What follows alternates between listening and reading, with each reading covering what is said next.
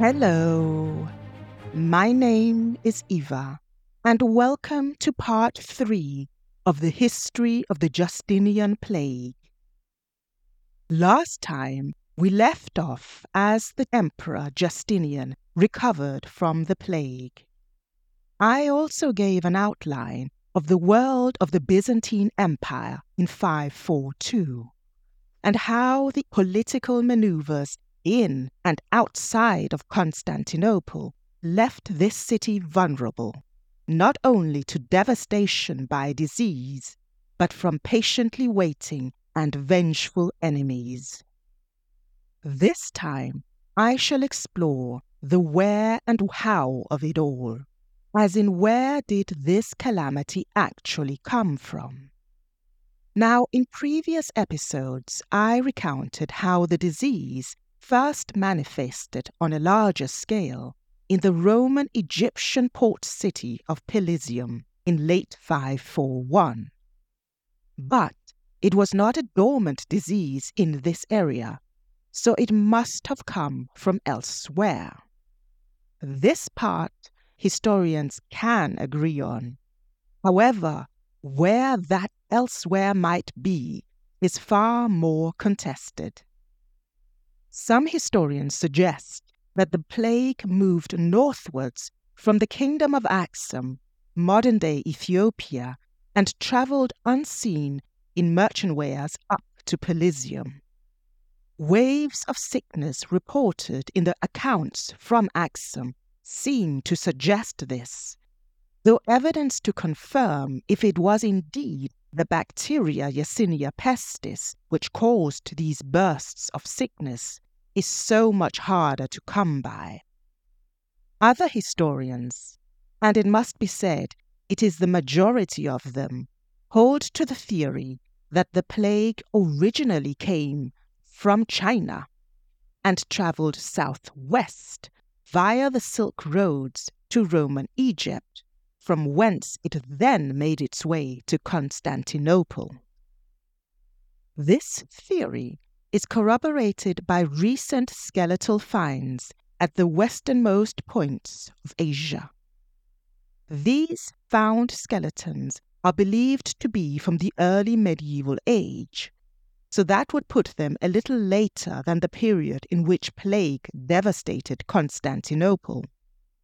But these skeletons bear within them evidence of the bodies having been affected by Yersinia pestis, proving in part that the plague, or a plague, came from the east.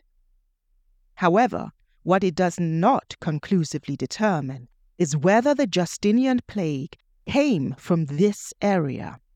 It might well have been that the first wave did, and subsequent waves did not, or the other way round.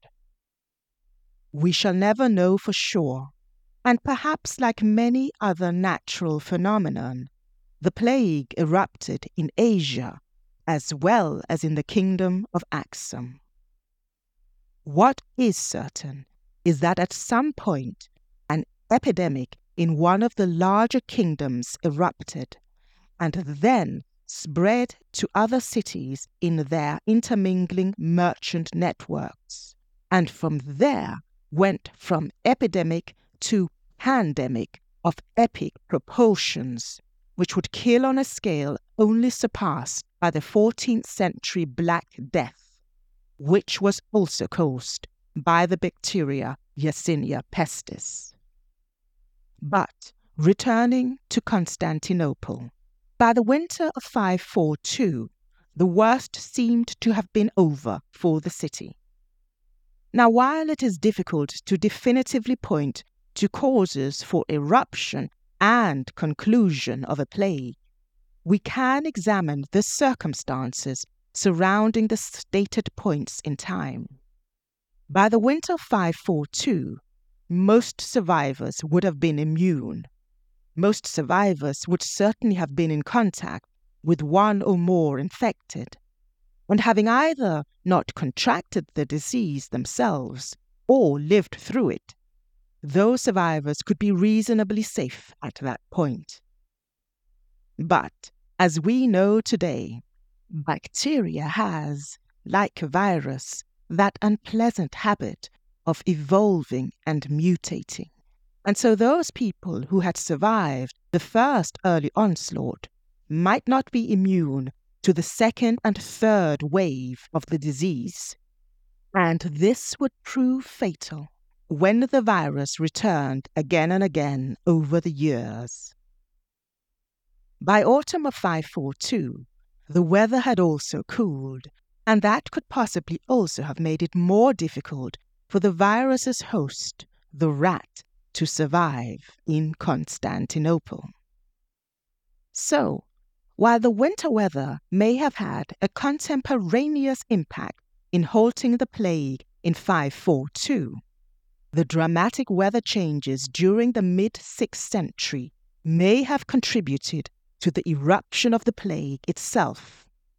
For the question which remains unanswered is why the plague ravaged at this particular point in history. And one possible answer may be the weather. From 533 to 540, Eurasia and parts of northeast Africa experienced a dramatic shift in the climate. As John of Ephesus wrote, "The sun became dark, and its darkness lasted for 18 months. Each day it shone for about 4 hours, and still this light was only a feeble shadow." These marked weather changes left several parts of Asia wetter than before, making large landscapes cooler and less habitable for wild rodents.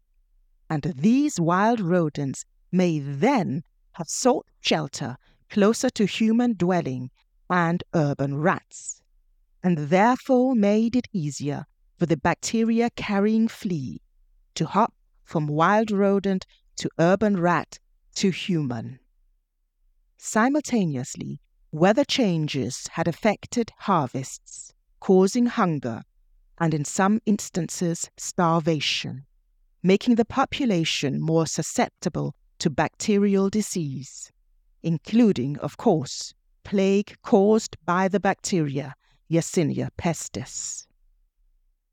These sudden and drastic weather changes in the mid-6th century also impacted the Mediterranean Sea, which even at the best of times was a body of water much given to unpredictable currents.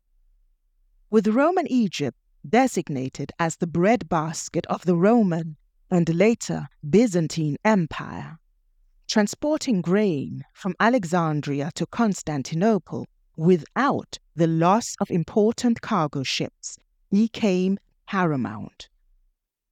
By Justinian's reign, rain was imported between March and November, with ship sailing restricted in the remaining months. This called for large granaries to be built in the port cities, such as Pelusium, where grain was stored until such time that it could be shipped off to the larger cities. And it was in these granaries, as you may recall, that rats, wild and urban alike, found a place of shelter, and from there they were shipped together with the grain to Constantinople in the early spring of 542, and there caused the calamity which we today know as the Justinian Plague. While this describes the possible climate and biological background for the plague, social cultural changes may also have had a contributing factor. After the conquest of Egypt by the Romans in 30 BCE, trading routes to China were secured, and this included the trade of massive amounts of silk from China, with Roman gold going the other way. The silk and gold traveled along the Silk Roads. I recently listened to a history podcast in which I learned that it is more accurate to say Silk Roads in plural, so I am going with that. Anyway, from the easternmost provinces of China, silk traveled to Antioch in modern-day Turkey, from where it was shipped across the Roman Empire. And as Rome became wealthier, the Roman culture changed, with ostentatious wealth becoming far more popular amongst the patricians than it had ever been before. And this wealth and the display of wealth included silk garments, which had, back in the era of the Roman Republic, been regarded as unbecoming of the glory of a Roman man. But not so in the late Roman Empire, and never so in Constantinople, where the demand for silk only increased, leading to an ever more energetic trade, which at times was conducted in remote dwellings along the Silk Roads, where an unfortunate human merchant might be bitten in the dead of night by a wild rodent carrying a bacteria-ridden flea. So if the plague did indeed come from China, as many historians attest to, it might have come via the silk trade. Interestingly, and just a side note, China was for centuries the only kingdom to cultivate silkworms, but the Byzantine Empire was the first European kingdom or empire to acquire silkworms, and they did so in 552. It was basically smuggled out from China. But China maintained its near monopoly on the production of luxury silk cloth. So the exchange of goods and possible germs persisted for a good century after 552. As I have alluded to, the first onslaught of the plague may have ebbed out in the winter of 542, but it returned to Constantinople and the empire's overseas holdings intermittently until 590, gradually and very painfully sapping the life and not least the prosperity out of this mighty empire.